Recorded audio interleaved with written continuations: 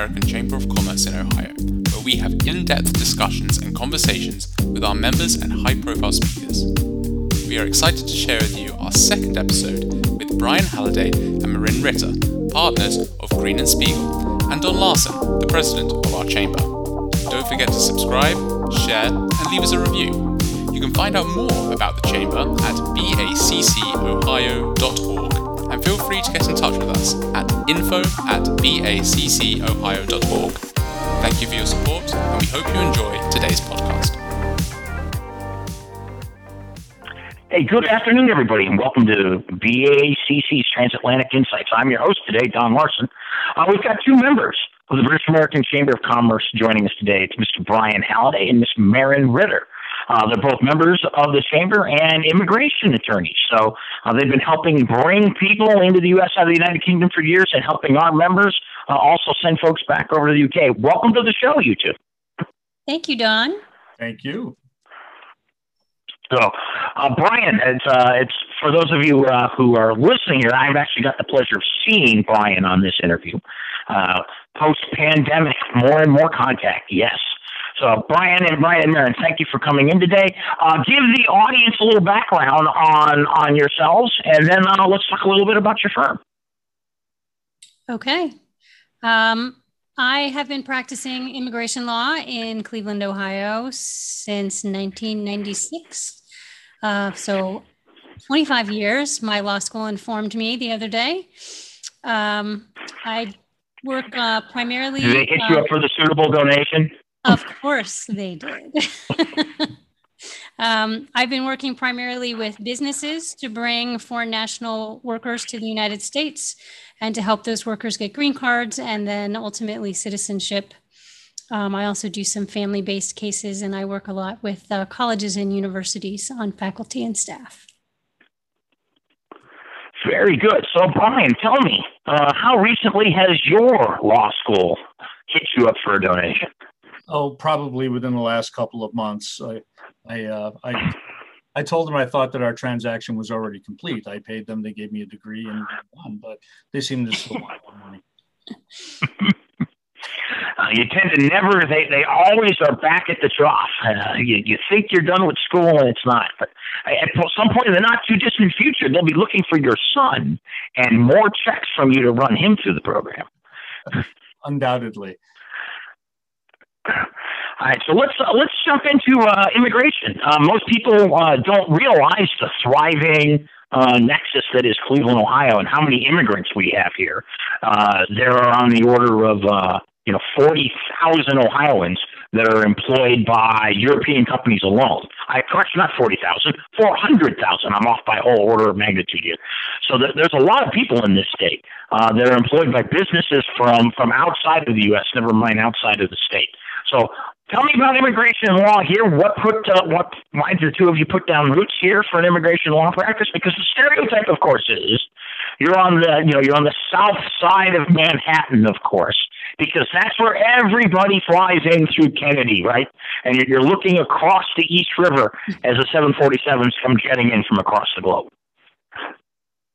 Well, I'll take that one, I guess. Go ahead. All right. Well, as it turns out, Cleveland, Ohio is somewhat of a center point for the Midwest with respect to particularly businesses that are in manufacturing and any kind of industry that supports manufacturing. Northeast Ohio builds things. A large segment of our clientele with our firm is in the manufacturing space, either large Fortune 500 companies that have been around a long time, or smaller businesses that lend support to those industries. So for that reason, we tend to get a fair amount of business in this region of the country. And also, since we're kind of halfway between New York and Chicago, more or less, we have 1 foot on the East Coast and 1 foot purely in the Midwest.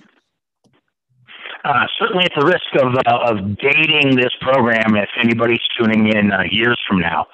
Marin, dare I ask how bad the last 12 months have been for immigration law and immigration in general?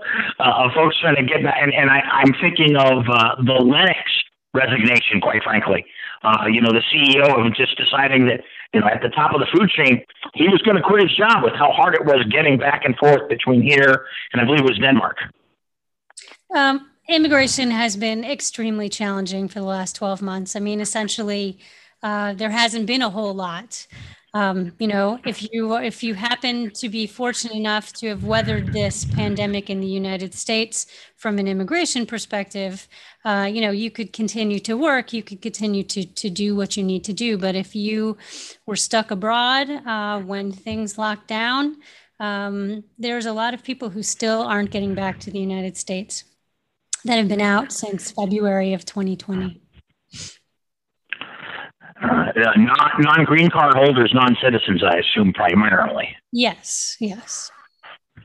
Well, we are. It's unfortunate for them, but we're lucky that we're not Australia, at least. Well, they got 50,000 citizens, I believe, who still haven't made it home.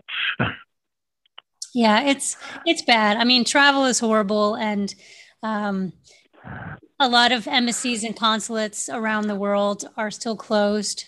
So, even if you could manage to get an exception to all of the rules, restrictions on traveling to the United States, you still can't get a visa because the embassies are closed. So we're starting to see that turn around. People are starting to open things back up and move around again, but it's going to be slow going. Well, certainly from a local, call it state level regulatory environment, I would say we're very much post-pandemic. There's only a handful of executive orders left across the country. So throw this out to both of you. Now that we are, and I'll do air quotes here even though the audience can't see it, we are post-pandemic in the United States. What are you seeing at the federal level? You mentioned the embassies and consulates across the globe are starting to open movement. But what about other activity in the administration, about the way they're moving the mountains of paperwork in order to move all these immigration cases along? Well, as Marin mentioned, the consular posts, embassies and consulates worldwide were shut down for the majority of 2020, if not, virtually all of it. And any casework that would have been processed by those consular offices just piled up. It stacked up. Even now, in late June of 2021 in the United States, we're starting to get back to normal, quote unquote. But that's not true for virtually the entire rest of the planet. The United States is doing pretty well getting people vaccinated. The UK has done very well getting people vaccinated. And so is Israel, so is Taiwan, New Zealand and Australia. They're getting people vaccinated, but not at as strong of a rate as we are. However, they were very, very careful about locking down, so they have very, very low case numbers. But the rest of the world, they're having a hard time getting vaccine. As a result, their case numbers are not going down. In a lot of places, they're really on fire, like India.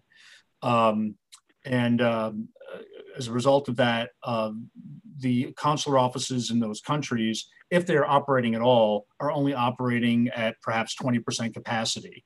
So you've got massive case backlogs. You've got massive demand for these people to travel to the United States because the U.S. economy is up and running and wants to get rolling. So we need those people here. And the combination is creating, for example, I've got clients who are applying for interviews at consulates in places like India to get a visa so they can come here and go to work in a critical sector, say manufacturing. And they can't get interviews before, say, February of 2022 at this rate. That's how far off the visa interviews are being pushed. Just crazy what's going on in the labor markets around. On an anecdotal piece I literally drove by a sports bar today that had a gigantic sign out that said, signing bonuses, cooks, $1,000. So you ready to flip hamburgers? You want $1,000 signing bonus for putting hamburgers together?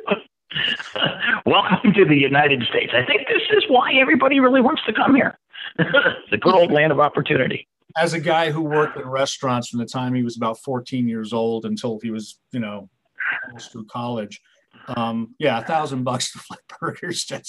I'm digging that. That's not so bad. And by the way, when you go home at night, you don't wake up in a sweat worried about the paperwork that you did or didn't get done. It's not that bad of a gig from a stress standpoint. Yeah. You can't take your work home with you. No. Yes. Yeah. But let's keep on change. There's a number of things in the news. For the listening audience, hey, we're recording this on Thursday, not on Thursday, but on Monday the 28th. I believe tomorrow, Tuesday the 29th, is a big day in the U.S. immigration world. Brian, the never-ending saga of the H-1Bs. Right. The H-1B visa category is subject to an annual cap, and there's give or take, there's roughly 85,000 H-1B visas, new H-1B visas that can be granted each fiscal year. The demand for them is massive and always exceeds the supply visa has in the last, I think, about 12 to 15 years. 304,000 petitions or registrations were submitted for those 85,000 spots. Anyway, to your point, Don, the deadline to file those is tomorrow. They have to be received by the U.S. Citizenship and Immigration Service by the 30th, and we file these things by Federal Express. The immigration agency in the United States has not yet gone digital. We have to file everything on paper. And so Federal Express is going to be carrying hundreds of thousands, the majority of that 85,000 cap, they'll be delivering tomorrow and Wednesday. Dare I ask what your estimates are on the processing of said hundreds of thousands of applications for the limited number of slots that are available? I looked today and they were estimating 2.5 to 4.5 months, but that will change as soon as they get the caseload in and probably be adjusted upward is my guess. I think that ideally you want to try and get these things approved before October 1st because that's when the fiscal year begins. But there's usually some hangovers these days, and I expect there will be this year. We'll have to keep our eyes out for that.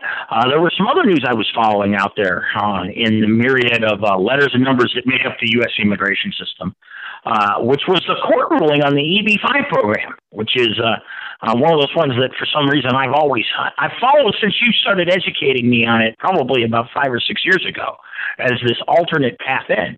So probably most of the audience hasn't heard what the courts have said and where the EB-5 world is today in the United States. The EB-5 program was, it's an investment-based green card program. The idea behind it is that a foreign national can invest a sizable amount of money into a United States enterprise, and for that particular investment creates at least 10 full-time jobs for U.S. workers. That's the nature of the program. The amount of money that was required to, the amount of the investment at minimum was $500,000, and that was the case in the law for a fair amount of time. The law was enacted in 1990, so you can see how antiquated that figure might be. So as time has marched on, Congress wanted to increase the investment amount. And what they did is they pushed that through the Department of Homeland Security during the prior administration. And what happened was the prior administration increased the minimum investment amounts to, I think it was 1.2 and 2 million. I don't quote me on that, but I think it was 1.2 million as a minimum.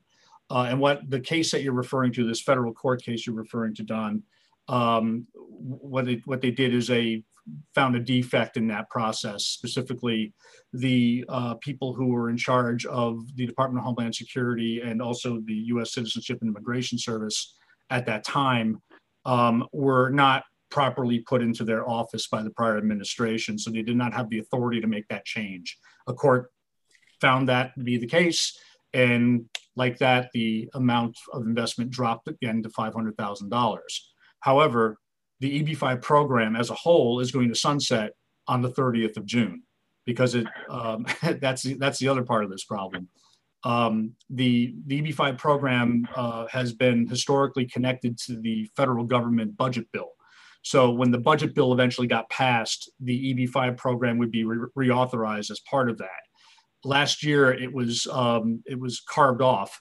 So now it's a standalone congressional act in order to reauthorize EB-5, and it has not yet been reauthorized.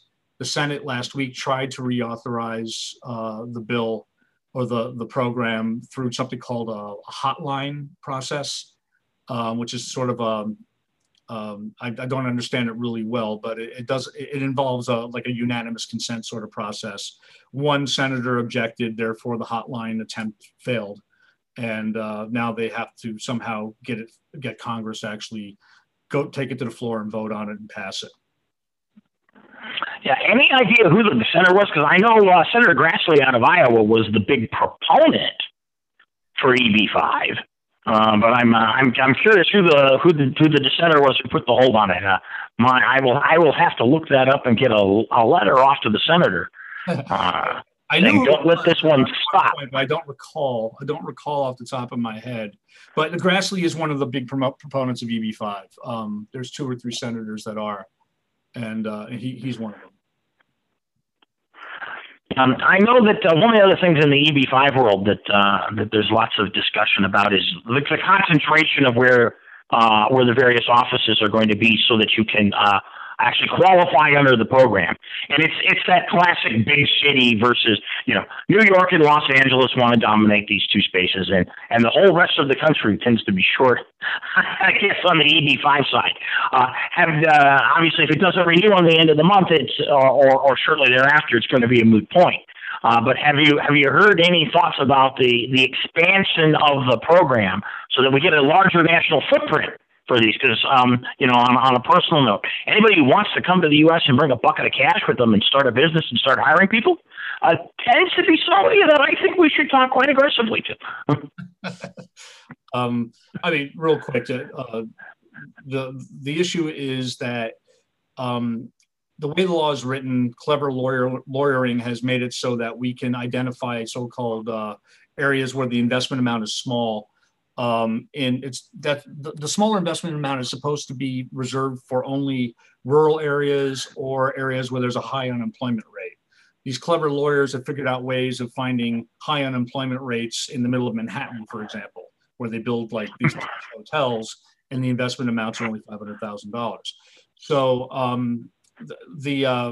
that's where the debate lies, because there are very few of these programs that are actually, or projects, I should say, that are actually occurring in rural areas. The EB-5 program was designed to try to attract direct investment to rural areas as part of the process. But what they found in practice on the ground when marketing these processes or these projects to foreign national investors, they don't think that projects in rural areas are necessarily going to be successful, and they're therefore not inclined to invest in them. A hotel in New York City, they're inclined to invest in. Some kind of a manufacturing plant in Iowa, they don't have any interest in. So they just don't sell. That's the problem. And that could be addressed with tweaking at the legislative level, but we have yet to see agreement on that in Congress. There's always some pull of the market forces there. Continuing to march down some of the immigration path here, Maren, probably, a good 20, 50% of the membership at some point in time here has been British expats who've moved to the United States and are now here on green cards. And that can be the holy grail, so to speak. That document lets you come back and forth and have that permanent residency. Again, I hate coming back to the post-pandemic comment, but now that we are, again, largely post-pandemic, what are you seeing for trends in the way the feds are processing green card applications? And is that going to be helping out some of our future members here so we can get our aspiring permanent residents and maybe even ultimate citizens in the area and participating in the business world? Yes, we have actually seen some encouraging trends as far as green card processing is going. As you may know, the way that immigrant visas are allocated is based on a place in the line. So there's a queue of people who are eligible to immigrate based on when you start filing your paperwork. That's there is no real queue for people from the UK. But for people from other parts of the other parts of the world, India, for example, those priority dates took a huge jump forward. So we were able to file a lot of green card applications for Indians who've been waiting for 10 years or longer in October of last year. And what we're seeing, especially in those cases, is that the Trump administration several years ago had decided to forego waiving of employment-based green card interviews at the local immigration office. So even though previous administrations had waived those interviews for many, many years. And so that really slowed down the process in completing the green card process and actually getting that little card in your hand. So what we are seeing is that the Immigration Service does appear to be again waiving those final interviews for green cards. And instead of transferring cases to the local immigration offices in the various locations around the country, they are now adjudicating them by mail, and you just get an approval notice in the mail, and then you get your cards in the mail. So, I mean, that has seriously decreased processing time, made it a lot more convenient for people to get their green cards. So hopefully that's something that continues, but it is an encouraging sign. Again, using the last 12 months was so full of cliches. It's going to be a cliche in and of itself. You know, I'm almost waiting for the movie. Nobody's done a movie yet, right? But you can bet it's coming. Well, I'm sure it is. I'm sure it is. You know, it'll be the desolate streets. Actually, you know who I hope does it first. It would be best if somebody actually made something light and comedic about it, wouldn't it? So how about a Mel Brooks movie about 2020, right? You let him do the deadpan humor in it. Let's not actually have it be a zombie movie and look like that it would was be fun. World War II. A Mel Brooks pandemic movie would be awesome. And I'm sure Mel is a subscriber to the program. So, Mr. Brooks, when you're out there listening to us, we're happy to support you in getting the movie together. But shifting off of popular culture, because everybody will line up and go to the Mel Brooks movie, regardless of whether we suggested the theme to it or not. Are there any other, trends, developments in the immigration space that either of you have noticed? You're the real experts. I read the headlines all the time, but I'm certainly not, even ankle deep in it, never mind neck deep, trying to do all these filings and keep my customers moving back and forth. What else should the audience know about as the wheels of all the systems start to come to life again? Awkward pause. That's a good Don question. has stretched it. Well, what about the flip side? You don't have an office in the UK, obviously, but are there any trends or things that you've heard about the other direction? Because we do want Americans, headed out of the land of the big PX, to use the World War II quote. It's kind of hard to get on an airplane and get to Europe these days. Have you seen anything out of Whitehall about the visas process in order to get your right to work in the UK? So if you're a big U.S. multinational, is there anything about getting into the United Kingdom to support whether that's, the main headquarters or it's an American subsidiary over there? My gut is telling me, and, this could be completely wrong. So I'm, just throwing it out there, but my gut is telling me that we're going to see a lot more people coming the other way, a lot more businesses coming the other way. And I have started working with a number of clients who want to open offices in the U.S., UK companies that want to open offices in the U.S. I think that a lot of businesses are waiting to see how Brexit kind of settles down in the UK before they really want to make a big commitment to go the other way. But I think we just have to wait and see. I mean, I think that business is going to look different post-pandemic. I think that the way that people travel and interact is going to look a little different. So we'll see what happens.